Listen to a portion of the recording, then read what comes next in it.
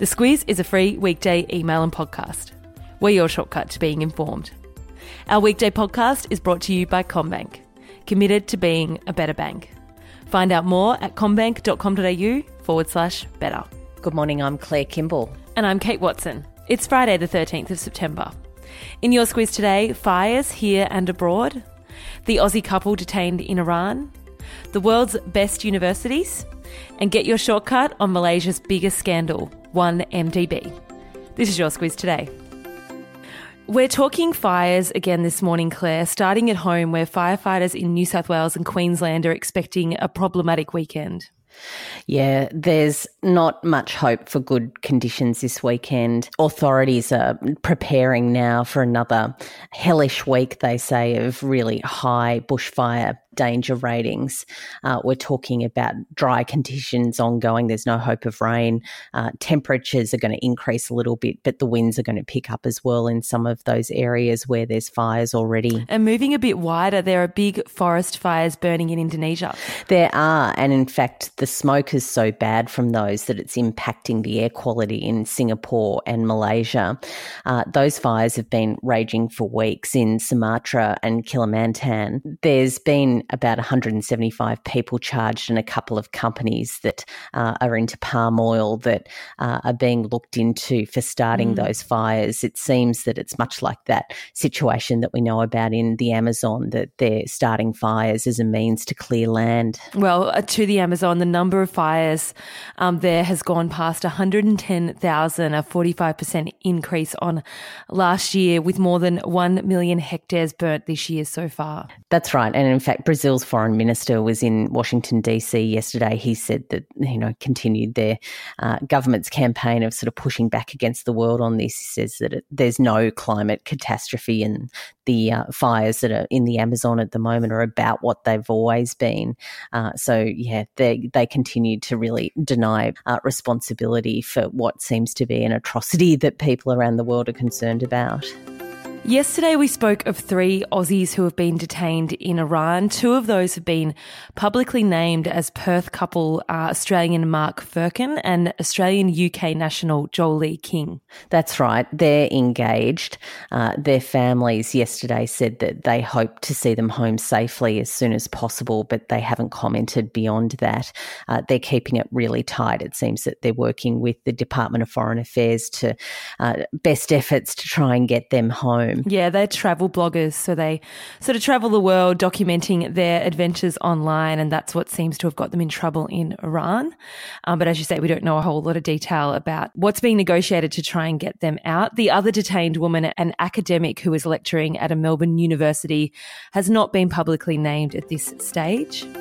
Claire, our latest episode of Squiz Shortcuts is out today, and it's all about 1MDB, which is the fund set up by former Malaysian Prime Minister Najib Razak that is now at the centre of one of the biggest corruption scandals ever. This one is a good one to get across because it'll be kicking around in the next few weeks as the trial into the scandal has started, though, Claire, I note it's been postponed as Najib has come down with conjunctivitis. Yeah, good old pink eye. Yeah. He is facing some very serious charges in Malaysia. There's a number of trials looking into him, but the current one is the big one. One of Najib's advisors earlier in the week gave evidence saying that the Prime Minister had been briefed to say that fugitive businessman Joe Low had nothing to do with the scandal. Of course, there's a lot of interest in Joe Low and exactly his role. He was the guy that ended up dating Miranda Kerr and buying all sorts of fancy penthouses in New York. So, yeah, it's a very interesting case, this one.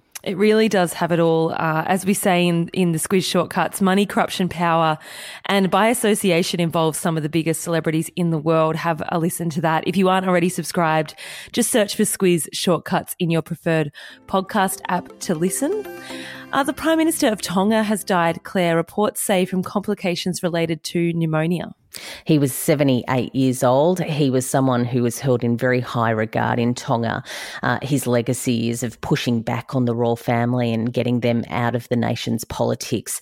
He was the first commoner to hold that office of Prime Minister. And in Indonesia, former President B.J. Habibie died in Jakarta at age 83 on Wednesday. Yeah, he was someone who would be known to Australians who were following politics sort of 20 years ago or so. He took the reins from strongman President Suharto back in 1988. He did a lot to usher in democracy into Indonesia, and he's probably best known to Australians for allowing the East Timorese to hold a referendum that ultimately led to its independence. And we like a good list here at The Squiz today. It's the Times Higher Education ranking of the world's best universities. Yeah, we've got 6 unis in the top 100. Melbourne Uni, the best of those, coming in at number 32. ANU was in at 49 and University of Sydney at 60. The biggest improver was the University of New South Wales. They jumped 25 places to come in at number 71. In that list, the best university in the world, they say, is Oxford. That's the 4th year in a row that Oxford's been in there. This list is generally dominated by the UK and the US universities, but compilers of the list say some German universities are giving them a run for their money, so maybe it'll look a little different next year. Who knows? A quick message now from our podcast sponsor, CommBank. CommBank have launched a new personalised app. It has some pretty cool features. We've talked about smart alerts. We've talked about goal tracker and cash flow view. This one is for those who really like to be organised. It's called Spend Tracker.